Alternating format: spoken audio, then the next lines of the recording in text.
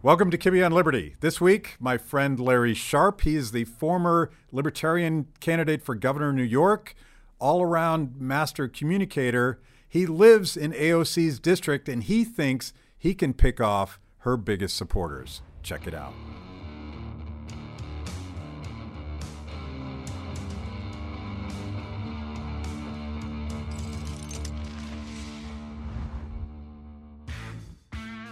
I suspect we will. Larry, good to see you. I'm very happy to be here. Thanks for coming to my city. I appreciate it. Yeah. Welcome. All the beautiful things happen here in Manhattan. This is the center of the world for many reasons. It's financial, not as much anymore, but it used to be. But more importantly, Trump comes from here. Bloomberg comes from here. AOC comes from here. So they all come from here. AOC is my congressperson. Libertarian candidate for governor, Larry Sharpe, comes from here. Yes, absolutely. That guy's pretty cool. That's what I hear, at least. That's what you hear. That's what I hear. So I wanted to talk to you about something that you said a while back, and I think you say it all the time, but your personal history, it creates an opportunity for you to talk about capitalism and markets and liberty in a way that is compassionate and bleeding heart and empathetic to people that are struggling today, particularly the millennial generation. And I thought it would be interesting for people to get to know you a little bit on my show. And let's start a little bit with some of your personal background. And let's talk about your candidacy first so that people understand that you're like a big L libertarian. I am. I'm a proud big L libertarian. There's so many things you put there. Let me just see if I can go in right order. I'll go backwards to forwards if I can remember them. I'm a big L libertarian. It's true. I believe the Libertarian Party is the only answer for America. I don't think there's any other answer right now. And some people don't like that. They think I'm crazy, but I can't see anything else. The Republicans and Democrats are not going to unite us. There's no way they can, right? They've become tribes. If you look at both of those parties, they're no longer parties. They're just tribes. How do you know that? If you're old enough, you have gray hair like me, you can think back and look at a Carter Democrat versus a Clinton Democrat versus an Obama Democrat, a Reagan Republican versus a Bush Republican versus a Trump Republican. They're different. And they're different because the warlord on top of the tribe has changed. And that warlord decides, our tribe is this. And everyone says yes, and that's how it works, or you leave our tribe. And people are leaving the tribes too, but that's what they do. But our party's different in that we have a very simple philosophy, and that is be as liberal as you want to be or as conservative as you want to be. Just don't force your views on others, which is the only way we can come together, which is why we fight so much, because we have liberals and conservatives in the same room saying, I think you're wrong, or I think you're wrong, or I think you're wrong, but not saying there ought to be a law to stop you. Yeah. You can do what you want to do. I still think you're wrong, but you can do what you want to do. That's the only way to unite us. That's why I'm a big L libertarian. And I think it's worse, and everybody says it's worse, but politics has essentially become a proxy for a culture war. Sure. Where one tribe mostly just resents how the other tribe lives their life. Absolutely. And they want to get controls of the ring or the keys to the kingdom so that they can force that other tribe to live the way that they want them to live. Well, it's the idea of elections have consequences, right? And what that means is whenever you hear elections have consequences, it means my side wins, shut up. Yeah. That's what it means. My side wins, shut up. But in our view, my side wins, go be you, right? Yeah. My side wins, now go be you, right? Not now you must be me. I can still be me, and I can still say things that I think are right or wrong or just or unjust, but I don't have to force my views on you. It's my job. If you say to yourself, I'm so conservative or I'm so liberal, great, but do you believe it's the government's job to enforce your will upon others? If you do, you're a Democrat or Republican. If you say, no, I'm great, I'm liberal, or I'm conservative, but I think it is not the government's job. It's my job through my example, through my community, through my works, to make the culture more liberal or conservative the way I want it. You're a libertarian. Yeah. And that's the huge difference in why I'm a big L libertarian. There's this joke that it's a meme that libertarians love to share that says something like, libertarians conspiring to take over the government so that we can leave people alone. Yes, exactly right. So yes. So why would someone like me be that, right? I guess that's the other part you were talking about, right? Yeah. And the reason why I would be that, particularly coming from New York City, I was born in Manhattan, raised in the South Bronx. I live in Queens now. AOC is literally my congressperson. So why would I be that way? Because several things. The first thing is I didn't realize how libertarian I was until Gary Johnson, 2012. 2012 was when I actually became libertarian. And I mean, officially, I joined the party, I was always a guy who was more of a rebel. I didn't care. I thought, Nader's the guy or Perot's the guy. And not that I knew their policies, but because the outsider. They were the outsiders. That's what I thought. I couldn't have told you Nader's policies. In fact, when Nader first came on the scene, out of ignorance, I just thought he was Perot's replacement. I had no idea they were different parties. I just assumed he was his replacement because, there's the third party guy. So I still remember Anderson from 1980. I still remember that, right? I thought that they were. Now you're dating yourself. I am. Yes, I am dating myself. But I still remember that, right? So I was always that guy. But I had been kind of training the libertarian views for a long time. I've been training entrepreneurship and leadership for years. What I do for my day job, right? I train people. I train companies. I train state organizations here in New York City. I train leadership and entrepreneurship. And one of the things I talked about was post-industrial leadership, which is the idea that I don't require anymore your arms and legs as much as I used to, right? Often I will either buy those someplace else or I'll use automation to somehow get your arms and legs. I need your brain, right? And a good leader's job is to get as much of his or her employees as possible, their brain every day, as much as they can get every day. I need your intellect. I need your intuition. I need your creativity. I need your initiative, all those things more than anything else. How do I do that? By getting you to buy into my ideas, by getting you to want to, by volunteering. Volunteerism is the core of what libertarian theory is about. I was teaching that already without knowing it was libertarianism.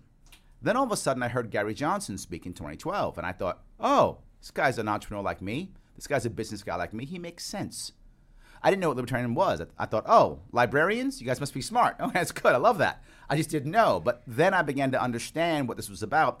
And that's one of the reasons why I'm able to communicate the message relatively well, because I've been teaching it for years before I even knew I was teaching it. And that's how I kind of became libertarian through the business world. Now, on top of that, living liberty instead of reading a bunch of books. I'm one of those book nerds. So I read all the books.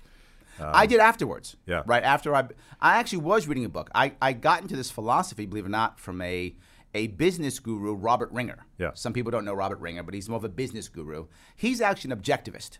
I'm not an objectivist, but he is, and he kind of got me into that world. A fan of Ayn Rand. Yes, yeah. Absolutely, yes. So he's the guy who says, go read Atlas Shrugged and Fountainhead, and that's him. And that kind of got me into the book realm. Doing what he asked me to do. And his famous book was called, remind me again. Yes, of course, Looking Out for Number One. Yeah. Looking Out for Number One, and then To Be or Not to Be Intimidated, and Action. Nothing happens until something moves. I didn't know he was an objectivist, but hearing those titles, it sort of, finally, I learned something. Absolutely, yes, 100%, yes. And for those of you in business, To Be or Not to Be Intimidated is one of the best books for someone to change how they brand themselves. It's basically a book on branding. He does that type of intelligent. I'm giving Ringer a push. You owe me. Check. Anyway, so I'm giving him a push today. But that's what got me into it. And then I started to read. I read Bastiat's The Law, right? So then I went into the other ones, which were non-business. That was later on. So that's kind of how I got into that world.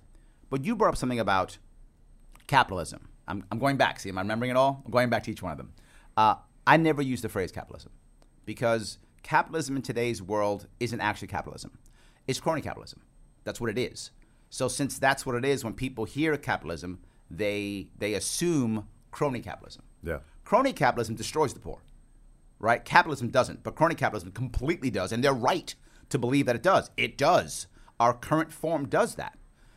But I grew up in a poor neighborhood, and I remember in the poor neighborhood I grew up in the Bronx, there were no cabs that would come to our neighborhood back then. This is the 70s, right? Cabs wouldn't come to our neighborhood. So we had gypsy cabs. One guy would paint one side of his door a different color, and then that's how we knew it was gypsy cab, because his door he had a black car but a red door. Okay, you're a gypsy cab. So we knew, and we'd go and get that, and that's how we knew to get around our neighborhood and such.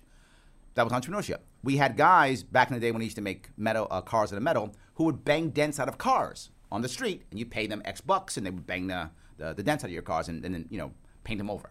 We had girls who would sit out front and braid hair, right? They would braid hair for $1 or whatever it was, and that's how they made money, right? People made money using their entrepreneurial spirit. That's how they got out.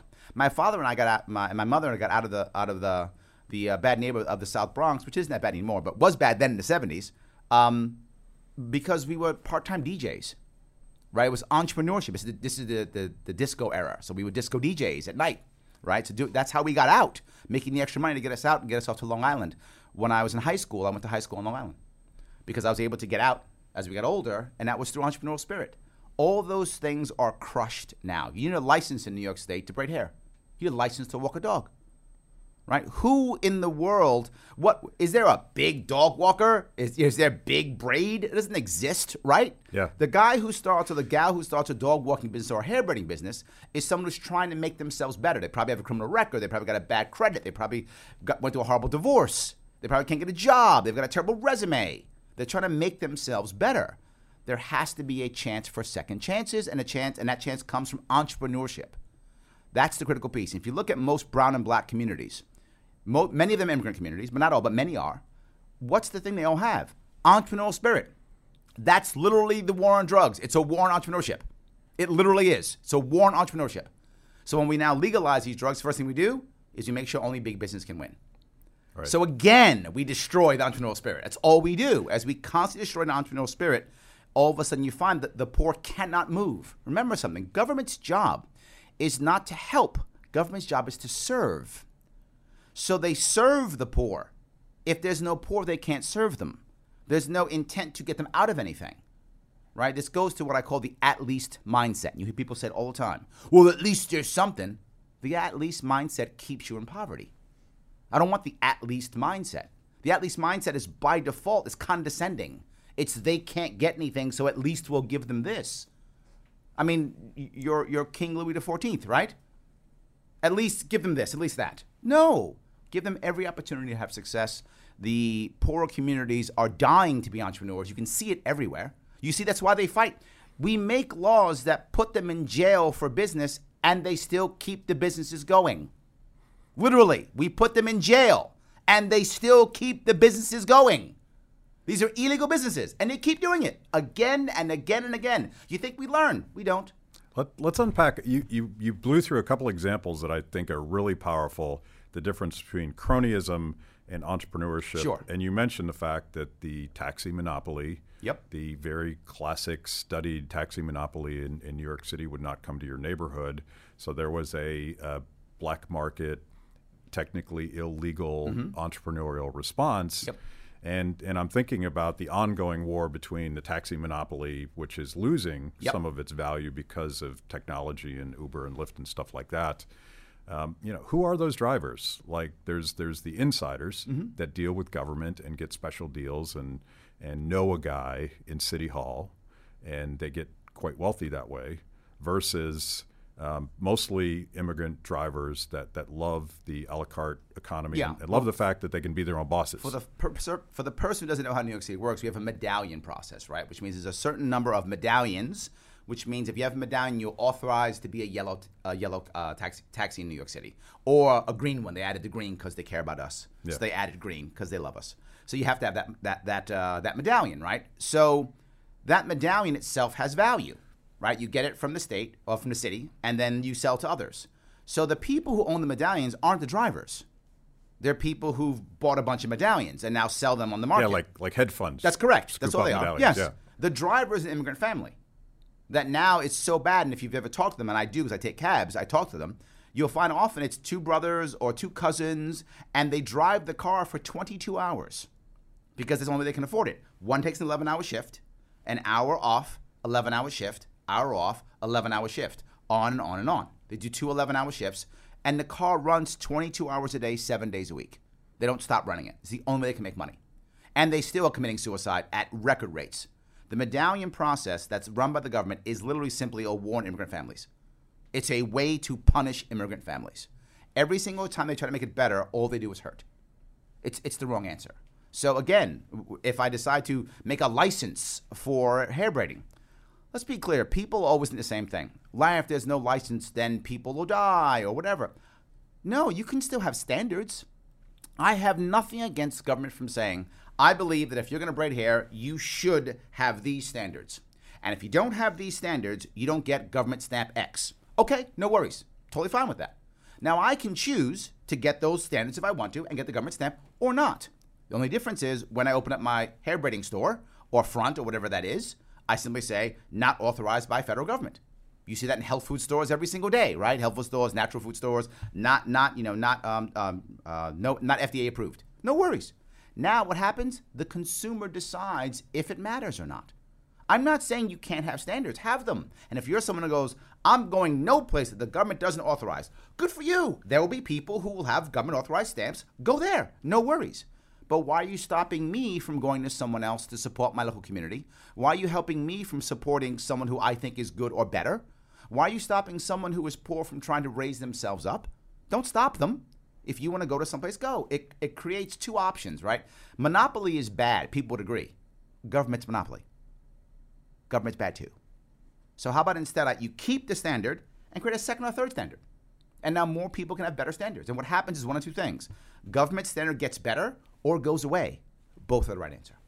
Crony capitalism is the collusion between monopoly government and business insiders that have enough juice and maybe they paid enough cash Absolutely. to get that monopoly. That's where monopoly in business comes from. Well, often they also do oligarchies or duopolies, so it seems like it's not a monopoly. Yeah. Right? We'll have two big guys instead of one, and then we'll agree to where we're going to go, and now it's a cartel system. So it's not a monopoly because it's two of us. You get the East Coast, I get the West Coast. We're two different crime families. You said earlier, and I'm going to restate it because I think it's important that people understand this, the war on drugs is a war on black and brown entrepreneurs. 100%. Absolutely. And now white entrepreneurs also. It's not, if you're a person of color like me, some people who, from my community, black community, are a bit upset. Because now opioids are an epidemic. They were destroying my family and friends in the 80s. No one gave a shit. The answer was, just say no. That was the answer in the 80s. When it's brown and black people going to jail for life, when it's brown and black people being destroyed and their families being crushed, then it's just say no. Oh, now it's white people? Oh, it's an epidemic now, right? It's been an epidemic for 40 years, right? It's been crushing us for 40 years. But now it's crushing everybody. So now it's a bigger deal. I get it. Look, I'm happy it's a big deal now, right? I say that just so people understand where I'm coming from. But it's been a big deal for 40 years. And yes, think about this. Think about all the people who ran a business in the 80s and 90s with the cops around them, violence, all those things, and still made millions. We thought as a society, put them in jail. That was what we thought as a society because they're evil, because we deemed a substance bad. We put someone in jail because a substance is bad, not because they've done something bad. But Larry, there's violence. You're right, there is. Well, of course there's violence. If you're a drug dealer, you don't have courts or cops. So you don't have any violence. You make it legal, you have violence, right? Why does McDonald's not go to war with Burger King? Because if there's a problem, they call the cops or they use courts or law. That's violence. It's just outsourced violence. But it's still violence, right? Guys with guns come when you have a problem. But they have uniforms and badges, and we've paid them, and that's how it works. Well, when you don't have that, you have to hire your own people who have guns to enforce your contracts and to enforce your intellectual property and those types of things. You have to do that. So make it legal and the violence goes away, but they're just businesses. So they are, right? I've told many people, but Larry, these drugs are bad. This is a common thing I get all the time. How can you end the war on drugs, Larry? My daughter or my son died from drugs. Be very clear. My mother was an addict. My mother was a convicted felon. So I know. And my father, believe it or not, was a corrections officer at Rikers Island. So I know both sides of the story. So you can't tell me that all of a sudden, I don't understand this. I do know this. And I know friends who've committed suicide. Of course. I'm a veteran. I know these things, right? Of course I do. So someone says, well, Larry, my daughter or my son died of drugs. No, the drugs didn't kill your daughter or son. The war on drugs did. You want to be angry at your son or your daughter, your cousin, your niece dying? Be mad at the last 8 presidents. Be mad at them. They killed your loved one. Not the war on drugs. Because I asked people, look, when I was going across this state, people brought this up because I wanted to regulate cannabis like onions. And I wasn't joking. That was like onions. You want to go off and grow your own medicine in your backyard? Go on with your bad self. Do your thing if you want to. You want to buy it from the local guy? There was a meme that came out that said, Larry Sharpe, if you like your dealer, you keep your dealer. Right? Because literally the dealer that you have could just decide overnight, okay, it's legal now. I'm going to go down and get a DBA, and now I'm going to sell weed legally, and I'll pay taxes, and I don't have to carry a gun or a bat anymore. Life is good. Right? That was my goal. And I bring this up. I'm sorry. I'm going all over the place because it's a big deal for me. As I cross the country, people would say things like, Larry, you don't understand. My son died of an overdose. And I would say, let me ask you a question. When your son died, I'm gonna guess and tell me if I'm right. Your son had stopped using for a while and then went to a new dealer and overdosed. Yes, that's what happened. Yeah, that's because of the war on drugs. Yeah. If there was no war on drugs, your son doesn't do that. Would your son be an addict? Maybe. Your son might still be an addict now, but he wouldn't be dead, which means he has a chance to heal, right? My mom healed because she had my support and a support structure. That's how you heal, is through support structure, no matter what, whether that's a 12-step program or whether it's another drug or whatever it is for you. Support is how you wind up getting rid of your addiction, dealing with your addiction more than anything else. So my mom had that through me. You don't have that, you don't do it. The problem with the war on drugs is now people who are in trouble literally separate themselves from the people who need it the most. They're hiding. They're hiding. Correct. Yeah. Right? Taking drugs is actually a social thing. It's why we drink together with friends, why we smoke weed together with friends. It's why we do all types of things. It's why we run a marathon. Some people get high from exercising. We run a marathon together with friends, right? Getting high with friends is a human thing. It doesn't have to be through drugs. It can be through religion. It can be through spirituality. But it's always with people. And so is doing heroin or whatever is your drug. It doesn't matter. So they go and hang out with their friends alone, and the family support structure they need is now gone and afraid of them. I can't get close to my friend. I'll go to jail. So when I require my support structure the most, I can't have it. The war on drugs is what's killing everybody, not the drugs itself. So one of the challenges that on the face of it, it seems counterintuitive that legalizing all the drugs makes drug use safer and helps people that are in trouble. And it's sort of an economic logic. There's a little bit of supply and demand analysis going on. But the emotional reaction is, but more people will die. Which is why, if you notice, when I ran, I never talked about legalizing all drugs. I never did. I don't think socially we're ready for it. Logically, of course, it makes sense. And I think one day we have to get there. Eventually, we have to get there eventually. We just have to. Is that going to be 10 years or 100 years? I don't know. But we have to get there. What I talked about was just doing the one that people can handle right now, which is cannabis. Let's just regulate cannabis like a plant. You pick the plant. I picked onions. I don't care. Tomatoes. You pick, right? It's a plant. Regulate it like a plant. I liked onions because I happened to be in Western New York at the time, and we grow onions in Western New York. Most people don't know that, but there's a lot of onions grown in Western New York. So I was in Western New York when I said that, so I said onions, and it's just stuck. But I don't care. Any plant first. That will change the entire landscape of drug use in the country. When that landscape changes, we then decide, okay, what's the big issue now? And let's move on the next one, whatever that is. And on the next one, wherever that is. That's something our society can handle. The problem we have is most people who are thinking about the drug war aren't understanding American culture. Culture matters. Culture matters. Culture trumps intelligence. Culture trumps logic. Culture trumps book learning. Culture trumps everything. So we have to understand the culture. The culture has been drugs bad, you die. That's been our culture for at least 50 years, if not more. You don't end that in 5 minutes. Of course, our solution really depends on robust culture and communities and families. Absolutely. And all of these, I would call them spontaneous institutional structures that would and could and will work if that person in trouble is free to sort of come out of the closet and say, you know what? I'm an addict. Yes. I'm in trouble. Most people don't get in trouble because of drugs, but I am. And if I come out to my neighbors, I'm not going to put them in risk. Right. And I'm not going to go to jail. Correct. Even though I haven't harmed anybody or taken anybody's stuff, I'm not going to go to jail for this nonviolent thing that I do. Right. Absolutely. And then, look, is it all of a sudden going to make it to where everyone's perfect? No, we never get that. Right? You can't force perfection. It doesn't work. I can make a better system to ensure that when people fall down, and they will, they have a chance of getting back up. Look, we're a nation of second chances. Most people came to America for a second chance. Not all, but most came to America for a second chance. Stuff wasn't working at the home country, and they said, okay, this isn't working. We're going to come here and give it another shot, right? That's what we were about, a second chance.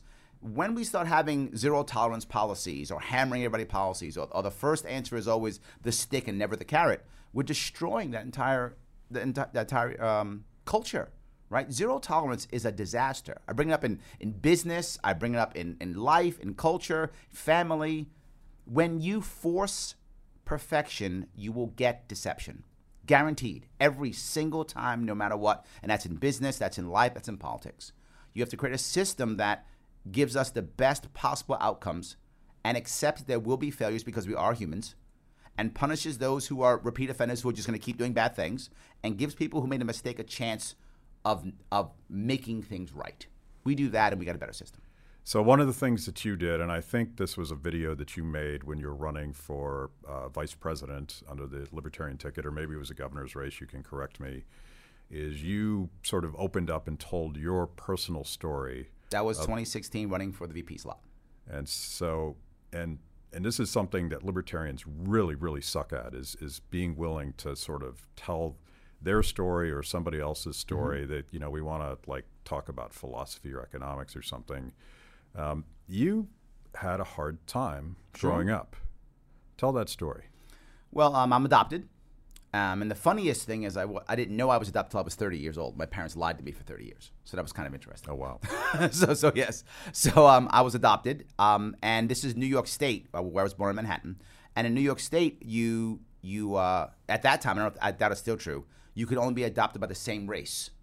There were racial laws in New York State. Wow. Yes, I know. Wow. Yes. This is the 60s. You would think it wouldn't be, but yeah. Yeah. But the liberal bastion that New York State is, there were racial laws. So because I'm mixed race, I had to be adopted by a mixed race couple. Otherwise, they wouldn't let me be adopted. I got lucky and happened to find a mixed race couple. That's insane that happened in our lifetime. That is insane. In the 60s, that happened to happen. Yes. So I happened to get a mixed race couple. And I found out later the reason why my birth mother put me for adoption was because her family wouldn't accept me. That's how I found it out later, like 30, 40 years later, I found that out. So anyway, so I was adopted. So my mother, who adopted me, was from Germany, a German immigrant. And my father was a former veteran. He was a veteran. So they brought me to the Bronx, where I grew up, and they got divorced. So the second father figure in my life left. I never saw him again. He left. My mother got hooked up with another man who also was a veteran, just veterans in my life. And he was the man who raised me, and I called him my father. I always believed he was my father he raised me. He's the one who became the DJ, got us out of the South Bronx, and as soon as he got us out of the South Bronx, he died of cancer. It took him 2 years to die. And one thing I remember many things from that, but one of them I remember is, again, he was in law enforcement. First he was a cop, then he was a corrections officer. He had some cop friends. They used to let him smoke weed that they would confiscate from people in the cop car, the backseat of the cop car. This is the 70s. It's illegal. Yeah. And the cops, because he had gastrointestinal cancer, and any of you who know about how that works, you can't eat. You physically can't eat. So he would smoke weed to calm himself down so he could actually put some food into him. So they would confiscate weed from some guy on the street, call him up, bring him out to the car, he'd sit in the back, smoke some weed, then he'd go back home. So yeah, that's I still remember that from 79 maybe, 78, and then I forgot when it was. It was late 70s. In any case, so I remember that very well. So he passed away, and it was just me and my mom. And my mom, her family basically abandoned her because she left Germany, and my father's family abandoned us because they only cared about him, they didn't care about us. So we were alone all of a sudden. So I had to become the man of the house at about 12. Tough to do, obviously. So I decided I was going to go be a Marine. So at 17, I left. My mother could not handle losing both her husband and me, and that's when she went into drugs. So at that point, she goes into drugs. I come back when I'm 23, 24, give or take. She's in prison. I pull her out of prison. All she has left is basically what's in her bags. Everything else gone. My childhood's gone. Everything from my childhood, gone. I don't have any of my old books, all gone. Because it was all confiscated when the cops came in and trashed the house and took everything, and everything was sold and confiscated, so that's all gone. So I pick her up, I help her get back up and running, and I always remember how she felt like she was a hostage to any job she got. She hardly ever got jobs. She would lie on her form all the time. She never said she was a felon. She always lied, hoped that they wouldn't check. Sometimes they checked and they wouldn't hire her. Sometimes they would check afterwards and fire her. So she always thought, what could I do? So that's the reason why I fell back again to entrepreneurship. I wasn't a natural entrepreneur. It wasn't what I was. I was a Marine, I was a teacher, and then I was a sales rep. So I decided, you know what? I'm going to start a business. And I started a trucking business. And the number one reason why I started a trucking business is so my mom wouldn't be a hostage. So I made her, she had 100% control of the company. I had no control of the company. I built the company out. We had 2 trucks. She ran that company until she retired. And she was the owner. I did it for 2 years, and then I left after I built it up. And I just let her run the company with my stepfather. They ran the company for several years. And then they had to leave because New York State's so oppressive, they had to leave New York State. They couldn't retire here. So they went to South Carolina. My mom passed in South Carolina. So that's kind of how I got my whole start. But with that, it got even worse. In 2008, when the crash was coming, I didn't feel the crash myself totally until about 2009, 2010.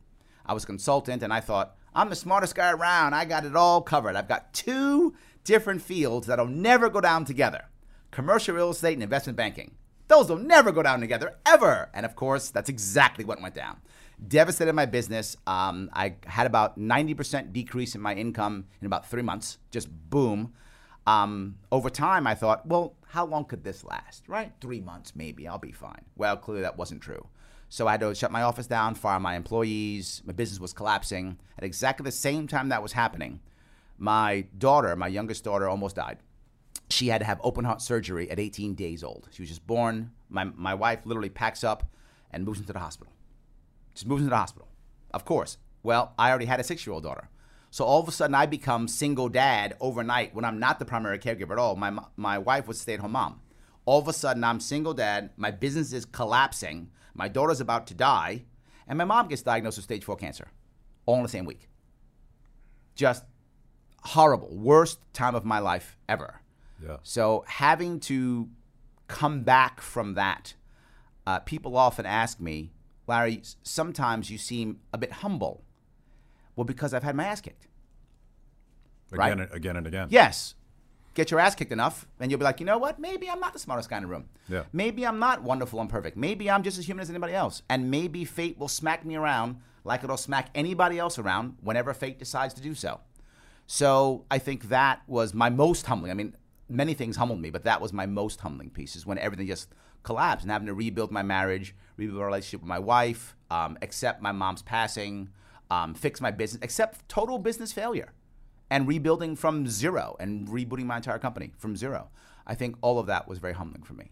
So, and today your business is thriving, and I wouldn't say thriving. I spent a year and a half running for governor, not taking a salary. So surviving maybe is better. Are you incorporated in New York? I am, yes. Well, that might be part of the problem. It is, but look, I'm not asking the government to look for me. So Yeah. I work in New York mostly. The vast majority of my customers are in New York, so I incorporate in New York. But so yes. Where did you get I'm going to pick myself up again and again and again and just put my head down and work through this? Where did you learn how to do that, or were you born with that? I don't think I was born with that, but maybe. I think all of us are both a combination of nature and nurture in everything we do. I think just having no option. There was never a plan B available for me. Right? When you have a plan B, there's an old saying, right? If you have a plan B, you'll take a plan B.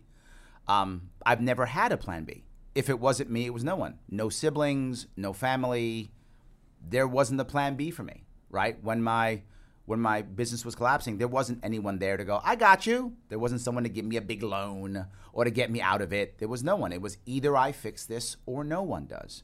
It's a thing I say often with people that I meet who are trying to fix their lives. And they say, but I need this, I need that. And my response to them, okay, great. If you don't fix it, who will? And if they have an answer, awesome. They get the person to fix it. You have someone. Good for you. And some people do, right? Mom or dad or brother or cousin or friend will fix it for you. Awesome. Go do that. You don't have that? Well, then it's you or nobody. So I think the pickup piece is because there simply was nobody. It was me or it was no one.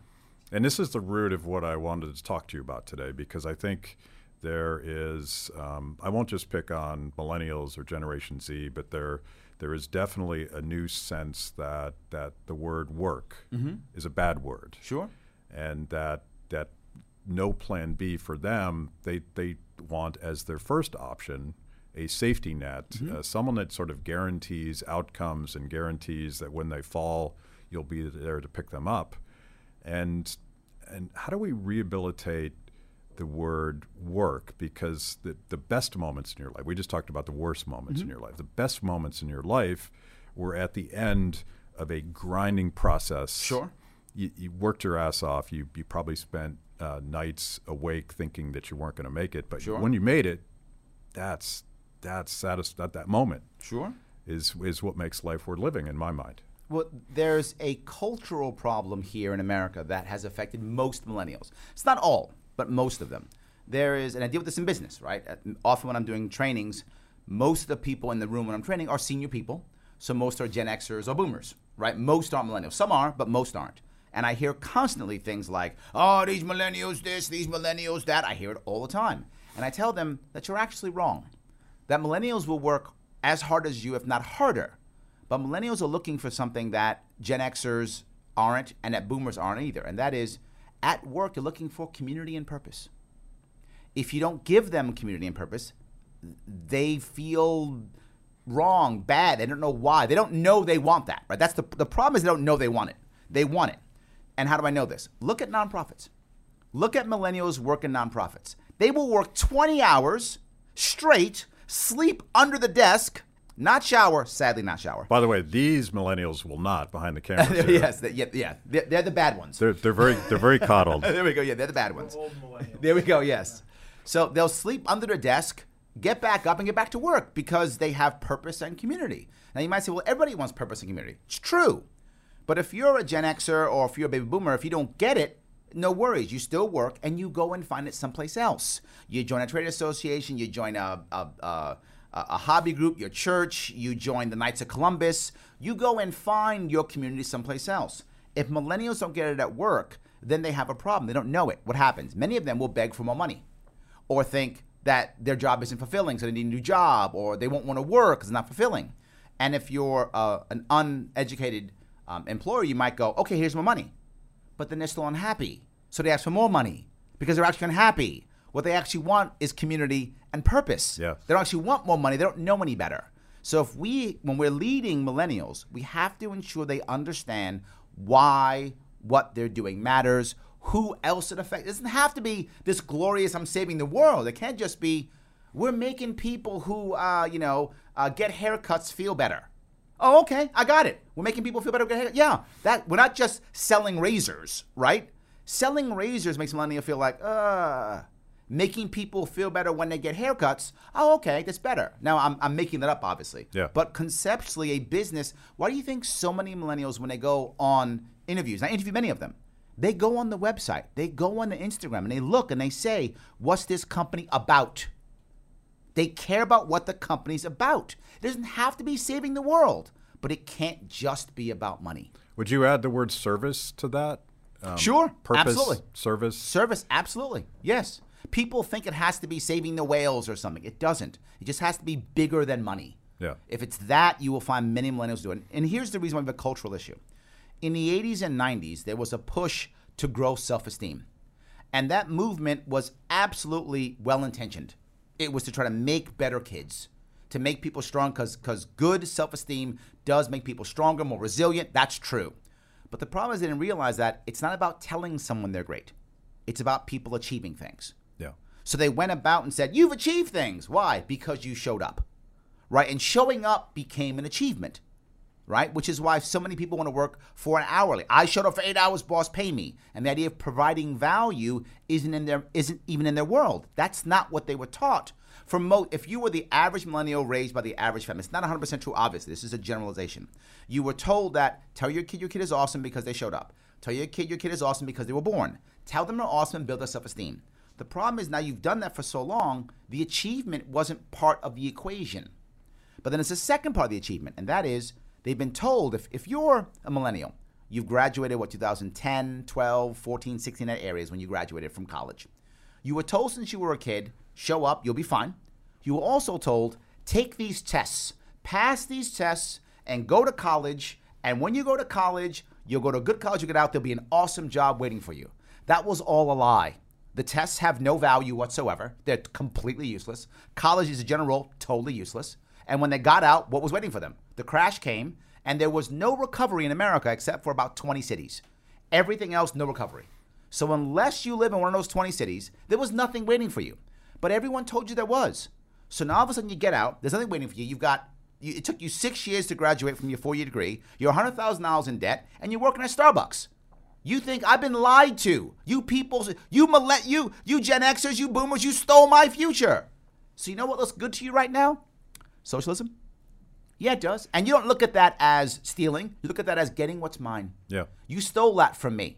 So I deserve it. I was going to say, you just described your congresswoman. Yes. Alexandria Ocasio-Cortez. She 100%. grew up during the crash of Yes. 2008. And she doesn't think that capitalism is a good thing. Doesn't work for her. Hasn't. She had to be, literally, she was a bartender. Yes, it doesn't work for her. You see it everywhere. You see it everywhere. You look right now, and I know New York State very well from my run. Right, I'm traveling across this entire state more than once. I've seen it many times. You find a guy or gal who goes to a trade school, becomes a plumber. They're making $100,000 a year at least. They're 24 years old, no college degree. Then their buddy who was told, go to college, take these tests, is 24 years old, $50,000 in debt, and is literally working at a fast food joint. That's everywhere. That's the norm. Imagine how you feel that you went through all of this. And not just that, you have kids who are literally snorting Adderall so they can do well in tests. I'm not making that up. That's a thing, and you millennials know that's true. There's guys snorting Adderall so they can... They're not going to admit that. They're not going to admit it, but it's true anyway. Yeah, there we go, yes. So, sorry, you guys are the bad ones. That's right, yes. So, I mean, doing that to take tests, contemplating suicide if they fail. We have a suicide epidemic in youth that we've never had before. It's all the testing that doesn't even matter. Then they do all of this, get a college degree, and there's nothing waiting for them. Of course, they think government has to fix this. Who else? When bad things happen to people, they create 3 archetypes, is what human beings do. A villain, a victim, a vindicator. They just create them magically. It doesn't have to be true. They create them, right? So things didn't go well for me. Who's the victim? Me. Who's the villain? If I come from the right, it's probably immigrants. If I come from the left, it's big business. But there's a villain either way. Someone's bad, right? Either the big businesses screw me over or immigrants screw me over. Someone screw me over because they're the bad guys and I'm the victim. Who's the vindicator? Well, depends upon what side you're on. If you're on the right, it's Trump. If you're on the left, it's Bernie. Someone's going to fix it for me. And that's how it works. It's literally that simple. The purpose that you were describing earlier, I think, I wonder why it is that this third option that you and I are thinking is the keys to all of these tribal problems and all of these frustrations, liberty and the opportunity and responsibility and hard work that comes with that. Why are we missing that window of opportunity? Because it seems to me that right now, as we speak, Bernie and her top and his top acolyte, AOC, they are capturing the imaginations of people that are, all they know is that the system's not working. Correct. For me. Yep. Why aren't we capitalizing on that, and how could we? I think we are, and now I got to cover 3 things on that. The first thing is you made a perfect point of that. These 2 people, right, the Trump and Bernies of the world. America has been begging for the other for a long time, right? Since Obama, clearly, right? In theory, Hillary should have beaten Obama in 2008, right? She was clearly the most experienced person. But if you're a Democrat, Obama was the rebel, right? He was the rebel. So Democrats picked the rebel in 2008, and then he won, right? Again, they kept picking rebels. Rebels kept winning, right? Even Bush, if you look at 2000, Bush was a rebel compared to Gore. Gore was establishment, right? Clinton was a rebel. The first Clinton was a rebel, right? Bill Clinton was a rebel. Then you look at the next one. Trump, absolute rebel. We've been crying for a rebel for at least 20 years, if not more, right? We've been begging for something different. I think we are growing. How do I know that? 2018, I actually got ballot access for a Libertarian Party in New York State. Never happened before in the history of Libertarian Party. New York State rated the least free state by Cato 2 years running. Take that, California. Yes, exactly. We're number 1. Absolutely. Yay, yes, we're we got winning. number 1. Yes. Finally, the least something. free state. Yeah, we got it. See? And 2 years running, we are not playing games. So yes, that's what actually happened. Not just that. The second that I won, you meant, this is a little bit inside baseball, but in New York State, to get ballot access, you have to get 50,000 votes on a gubernatorial line. That's how it was. Well, I achieved that. I blew that away. They now changed the rules. Yes, I'm not joking. They changed the rules. Now it's 130,000 votes or 2%, whichever is higher. And now it's not every 4 years on the gubernatorial. Now it's every 2 years, so I can't do it this year. So they ensured that I'm out of it. This is like Lucy and Charlie Brown in the football. That's correct. Yes. All third parties, not just the Libertarian Party, but every time, and this happened to Gary Johnson, and you try to get on the presidential stage the way that Ross Perot did, and the two-party duopoly says, well, we're not going to let that happen again. Not going to happen, yes. We're not going to have, this is not a conversation. That's correct. We're going to keep trading power back and forth. And that's why I know we are taking advantage of it. And the second thing is, 2019 was the first year that a Libertarian Party was an official party in New York State. The first year. We had 7 victories across this state. 7. Now, New York State has what's called fusion voting. Some people don't know what that is, but that means in New York State, you can be on multiple lines. You can be a Democrat and Libertarian, Republican and Libertarian. You can be on multiple lines. Most states don't do that. I think about 7 do it. So most don't, but in New York State you can. If we count those that were cross-endorsed, we had over 100 victories. About 96 people who were cross-endorsed and 7 who were Libertarian. That's magic, because you go back 40-some-odd years, the answer was 0. Now there's 7. So I think we are. I think it is happening. It's slow, obviously. And the problem is we are a small party still. Even though we are the largest third party, we're still minuscule compared to the rest. It's kind of a chicken and egg thing, and I think the reason why rebel candidates and third party candidates and I would go back to all the way back to Howard Dean, Ron Paul, Paul, Tea Party candidates, Bernie, Trump. They all sort of fit this model where technology is allowing them to do an end run around the machine, but the machine does control the levers of power, and whether we like it or not, being on stage, both literally and figuratively, getting on TV, all of that really matters. But the fact that they're so hostile to us tells me that there's still an opportunity. So what I want to ask you is and we were talking about this before we went live, but you think that there's a real opportunity to reach the young people that are drawn to Bernie and AOC. 100%. And the reason why I say that is... And you're blowing people's minds because everyone's like, that's not possible. Libertarianism, democratic socialism, they're so far apart. You brought up liberty, so I'm going to bring up 3 different pieces. I want to remember liberty and happiness, so remind me if I forget. But let me first talk about the first thing you said, which is the idea of Bernie people coming to us. I know that's true because my media chief during my campaign was a former Bernie bro. He ran Veterans for Bernie, and he came to me. So I literally saw it happen. It did happen. It can happen. It will happen. And the reason is, this is a stat that most people don't know. Give or take about 1/3 of the Bernie bros, once Hillary took the nomination from Bernie in 2016, went to Trump. How is that possible, you would think? Bernie and Trump, they're exact opposites. No, they aren't. They're both rebels. The people, many of them, not all, but many people who were supporting Bernie didn't know his policies, didn't care, couldn't have told you what his policy was. Politics is emotional. They just knew he's not her. He's not Hillary, I'm in. That's all they knew. He's not Hillary, I'm in. Hillary's establishment, he's not, I'm in. Well, he's going to take away everything. Fine, he's not Hillary, I'm in. That's what they cared about. When they lost it, they went and said, Trump, he's not Hillary either. Okay, I'm in. That was it. It was that simple. I know that because when I was that youngster voting, I was exactly the same. I couldn't have told you if Nader would have made a good president or not, or if Perot would have made a good president or not. I don't know. Maybe. I have no idea. I still don't know their policies. But I didn't know it then either. But I pulled the lever for them because I thought they're not these guys. That's what I thought. So I think we absolutely can do that if we show us to be not those guys. It's the second piece. I don't talk about liberty. You rarely hear me talk about liberty or even freedom because the average person doesn't know what that means, doesn't care. They don't know. This is stuff that like libertarians talk about. I don't. I talk about ideas of finding your happiness. Life, liberty, pursuit of happiness. We're the only part that's about that. And most libertarians get this wrong. Libertarians think that our movement is about liberty and freedom. It's not. It's about happiness.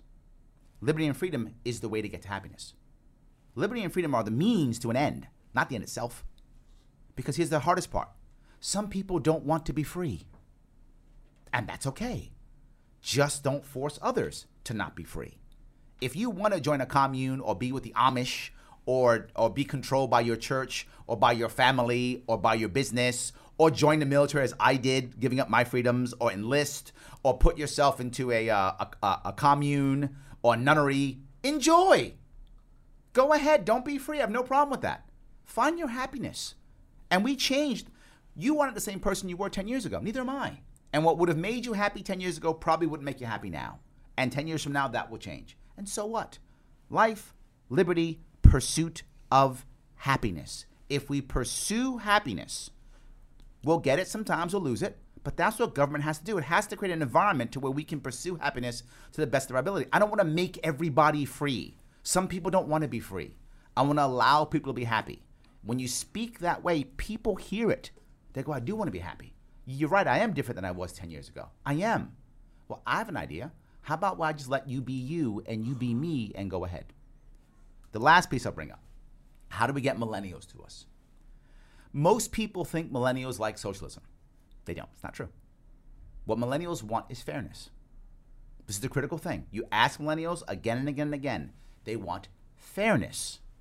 They've been told their entire life that the only way to get fairness is through government and force. They don't say those words, but government makes things fair. Make it fair. Listen to youngsters now. When something goes wrong they don't like. When I say youngster, anyone say, I don't know, 18 and under. To me, that's a youngster. Ask them and listen to them when something happens they don't like. They don't go, that's wrong, that's bad, I hate it. They say, that's not fair. He's laughing because he knows he hears it. All the time. It's something they don't like. They don't say, I don't like that. The phrase they use is, that's not fair. Right? Fairness matters to them tremendously. So I talk about fairness. How do we make it fairer? And they go, socialism. I go, great. And this actually happened to me. There was a young woman who was at one of my events. She said to me, Larry, I think I'm a communist. I said, great. Awesome. Can I ask why? Well, I think people should get stuff they need. I said, me too. That's amazing. I love that. So you care about fairness, right? She went, I do. Things should be fair. And I say things like, for example, if we should all get like a one-bedroom apartment, something like that. She went, yeah, that would be great. I said, I agree. That'd be great. No, I didn't fight her. I didn't tell her she was wrong. I didn't beat her up or yell at her and any of that stuff. And this was at a libertarian event. So I was literally holding off the animals while I was doing this. Like, get away, I got this, get away. I was holding the animals off. I know those animals. Yes, yeah. I was holding off the animals, right? So then I said, great. I said, I have a question for you. I said, what if me and this guy, the guy sitting next to us, what if me and this guy both have a one-bedroom apartment? He's got no kids. I have 4 kids. Now what should we do? I mean, he's kind of just hanging out. I'm cramped. She went, oh, I don't know. I said, should I just take his house? Because I need 2. I got 4 kids. She said, well, no. I said, you know what usually happens? She said, what? I said, cops come and make a decision. They decide who gets the house, who does what. They may throw me out. What if I don't want this house? What if I want a bigger house or a smaller house? What if he doesn't want to leave? Usually cops come. She goes, oh, yeah. I said, socialism can absolutely work if you're okay with consistent, aggressive, massive amounts of government-sponsored violence. Totally works. If you just want to make sure that you're constantly using government-sponsored constant violence, it will totally work. If you're ready to put people in prison, execute them, all that kind of good stuff, totally will work. Just make sure you're on the side of the people doing the executing. Right? Don't be on the opposite side. Doesn't work for you then. But as long as you're okay, it can totally work. She said, I don't like that. I said, me either. Wouldn't it be better if we had a system to where people who wanted to get big houses could try to get big houses? And people who want smaller houses could get those? And as their life changes, like after the guy who has 4 kids, they all leave. He might want a smaller house. He can get a smaller house when he wants to. She said, yeah. I said, I like the system better. No violence in that one. She said, maybe I'm not a communist. That's a win. That's a win. Does that mean she's going to vote for me? No. Does that mean she's a libertarian now? No. But all I did was show her that there's another option. I didn't use liberty and freedom. I didn't attack her and call her a communist, do anything bad. I had a conversation, and I picked up where we agreed. And the biggest thing to remember is, for most people in America, most, not all, the end game we all agree upon. It's how to get there. So you'll hear me very often talk about what's the end game? What are you trying to achieve? Okay, let's talk about how to get there. If you go to somebody in New York State and across the country, I shouldn't say New York State, across the country, and say, we should abolish government schools. If you say that, you can say that if you want to, but here's what most people are going to think. You're evil. You want my kid to die. You want my kid to be stupid. That's what they say. But if you start with, don't you want better education with your kids? They'll go, yeah, great. How can we get there? Now we have a conversation. And then eventually you might go to, maybe we should get rid of government schools. Yeah, maybe we should. You get that if you start with the end and not the means. If you start with the goal, you have that conversation. You'll hear me say often, I do not want people in the liberty movement having debates. You never see me in a debate, unless I'm trying to win an election. You don't see me in a debate. I don't have debates, right? I say, I don't need you to debate or argue, because debates and arguments have winners and losers. I want you to have conversations, hundreds and hundreds of conversations, because eventually people will begin to turn. And people say all the time, but they're not real libertarians. They're not really going to be libertarians for us. Let them vote for us once. It's fine. I'll take it. Just the fact I don't think we're crazy fringe is all I care about. Take it. Eventually, this movement has to be the answer, or there's no answer. Talk about the strange bedfellows that you gathered in your campaign, because it wasn't just former Bernie bros. I was actually at the 2016 Democratic Convention, and I was speaking to this lady, 100% Bernie bro. I guess I don't think that's a gender-related name. It's just people that are fanatical about Bernie. And she's just covered with Bernie paraphernalia. And I started talking to her, and I think Trey and Logan were actually there with me, and she wasn't closet Bernie bros. Yeah, well, no, they're probably not at all. But the more I talked to her, I realized she wasn't anything like a socialist or a democratic socialist. She was a libertarian. She was a gun-toting, leave me alone. And now she's from Vermont, so there's a real libertarian streak in Vermonters for that very reason. But she wanted a rebel. If you started that conversation by making fun of her, she would never open her ears and her heart to what you had to say. And you had the same thing with Trump guys. Absolutely, yes, all of them. And I was a serious candidate when I ran, meaning I did a serious campaign. Right, I did at least 30 events every single month, at least, if not more, for a year and a half. So at every event I'd go to, almost all of them, I would do a Facebook Go Live if I had Wi-Fi. Some place upstate New York don't have Wi-Fi. But if we had Wi-Fi, I would actually do a Go Live, right? So I'd do a Go Live, and I would ask this question all the time. I'd say, how many people here right now or very recently were registered Republicans? Hands will go up. How many right now or very recently were registered Democrats? Hands will go up. How many right now or recently have been registered by something other than those two? Hands will go up. Every single event. I did that live, cold. It happened every time. We are the only movement that draws everyone together. State and County, which is a publication in New York State, did an actual article on the most diverse campaign staff of the gubernatorial election. It was about diversity and all white males versus blah, blah, blah, doing one of those things. I had no quotas at all for the people I hired for my campaign. They ranked me the most diverse campaign. The most diverse campaign was a libertarian. Most diverse. Of course, because I treat everybody the same. By not trying, but just representing a certain set of values. That's correct. Yeah. I picked the best talent I could find. Yeah. But I wasn't trying to go, I'm only going to go, let me pick this. The others were literally in the article saying, we're going to look for people of color. They were actively trying and they couldn't find it.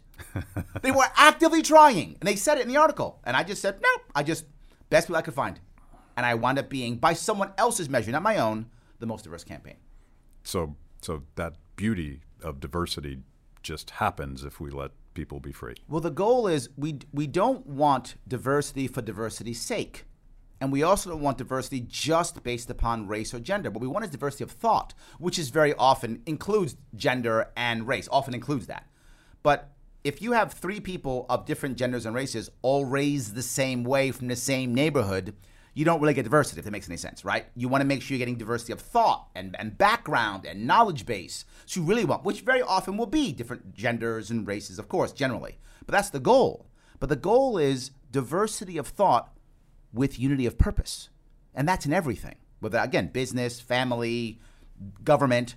I want diversity of thought, but I want unity of purpose. And my purpose in our movement is the same. individual happiness. That's how we win. Otherwise, it's, we want Medicare. Or that's not universal. I can't get that. Can I get everyone should be happy? Yeah. Absolutely. Happy. That's the critical piece. Happiness. No, I stopped worrying about the means. Or at least a chance to pursue it. Correct. Because, I mean, I think your personal story tells us that happiness is not something that you get to and then you stop. Correct. Because something else is coming around the corner. Absolutely. Somebody's going to get sick. Your business is going to hit the rocks. 100%. And I understand that there's some people, I know them in my personal life and my friends and my neighbors. There's some people that aren't comfortable with the uncertainty of that pursuit. Absolutely. And they want safety. They don't Yes. they don't want to be free to pursue happiness. And all we're saying is let me be free to pursue happiness. Absolutely. Because I might be able to help you fix some of your problems if I'm free to do things the way that I think they should be done. And we see that in everything. If we look at what creates the most successes, it isn't the big established business, right? If you look at the business world now, I talk often about business. That's my normal world, right? Is business world. The biggest companies aren't being the most innovative. They're buying the small companies who are innovative. Yeah. Right? Yeah. They're trashing their R&D program. And they're just saying, okay, let's look around. Oh, well, you guys are good. Buy you. You guys are good. Buy you. They're doing that. So that individual person is still giving us the best results for whatever industry you want. It's a common thing. So we do want diversity of thought. It's critical. You can't have success without it. You just can't. So yes, I completely agree. Our movement's all about the happiness piece, which is why I want us to talk about that, right? I'll go one step further. The details of each individual policy, they will often trap you. And I say things like, and I use it all the time, I'll be in a room full of libertarians and I'll say, how many people here are against universal health care? All the hands go up. I go, no, none of you are. You're against the mandate. You're not against universal health care. You're against the mandate that forces it. And you just see them go, like they just can't handle what I just said. What? Yeah. You're against the mandate. If I had a way, I don't, but if I had a way that could get everyone covered without a mandate, would you be against it? They're like, well, no, thank you. You're not against universal health care. That's a dog whistle people use and you fall for it. Don't. I'm not against universal health care. I'm not. I'm against a mandate that forces me to do stuff. That's what I'm against. It changes everything. But I don't just say me. I'm against government forcing anybody. Anybody. I don't use it, don't tread on me. I use don't tread on anybody. Because don't tread on me is selfish. Don't tread on anybody. One of the things when I ran, I supported some specific causes, which if you're running as a libertarian, you should be thinking about this. I supported some specific niche causes, which have nothing to do with me. I support the vaping industry, right? Being attacked, there's no tomorrow in today's world, being attacked in New York State. People say, how can you support vaping? It kills people. Oh my God, it's horrible, it's an epidemic. And I say, first of all, maybe it is and maybe it isn't. But so is smoking, so is alcohol. Those are legal. Why are we punishing vaping? Yeah, exactly. Not just that. I don't vape. I don't smoke. It doesn't affect me at all. It doesn't affect me in any way, shape, or form. If every vape shop went under, it doesn't change my life at all. Except that I know that we purposely destroyed the industry, got rid of at least 2,000 jobs in New York State, if not more, and crushed entrepreneurial spirit. Destroyed it. Destroyed entrepreneurial spirit in this state. That bothers me. But personally, I've never bought a product in a vape store in my life. But I went to them often. And as I went to them, here's the worst part. I don't know if you know this. If you try to, on Facebook, if you try to advertise an event in the vape shop, Facebook will stop you. I'm not surprised at all. Yes, they will stop you. Nope, you can't do it. So I would go to these shops knowing that I couldn't do Facebook ads and I'd have a lower turnout, but I wouldn't care. I supported the industry because it matters, right? I supported a family court reform in New York State for fathers who've been hammered, and some others too, but heavily fathers who've been hammered in New York State, fathers' rights movement. I'm not divorced in New York State. I didn't go through it. It doesn't affect me. It doesn't affect me at all. But everyone's rights matter, not just mine. I'm not a guy who goes, my rights. Nope, our rights. All of our rights matter all the time. I support the Second Amendment. I don't own a firearm. I live in New York City. I'm not going to own a firearm here. I'm going to go to jail, guaranteed. Just guaranteed. I'm going to go to jail. I don't own a firearm, but I still supported it. I support many issues that don't affect me at all. This is what we have to do in this movement. Understand, it's not just for me and my rights. It's for everybody's rights. And I'm hoping that one day there's going to be something that affects my rights. Others will go, and you know what? Let me support Larry. He was on me with the vaping. He was on my side. I'm going to jump on his side this time. It comes around. I'm hoping it comes around one day when they come after me. That's my hope. So I have a theory that you are a force of nature. That's not a theory. That appears to be a fact. But I'm a force of nature. I like that. I have a theory that we could do this for 12 hours. Yes. But we won't. I mean, I think you could do it. I might get exhausted. I'd love to have you back. But before we wrap up, tell us where now that we're have a little bit of this energy that we're feeding off of you.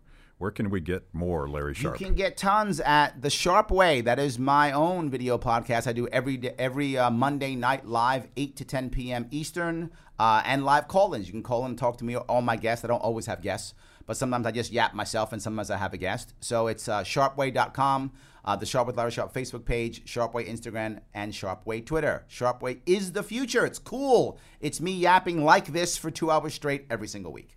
Cool. Let's do this again. Perfect. Enjoyed it. Thanks for listening to Kibbe on Liberty. Be sure to subscribe and rate the podcast. Your ratings will help us reach even more people with our mostly honest conversations with mostly interesting people.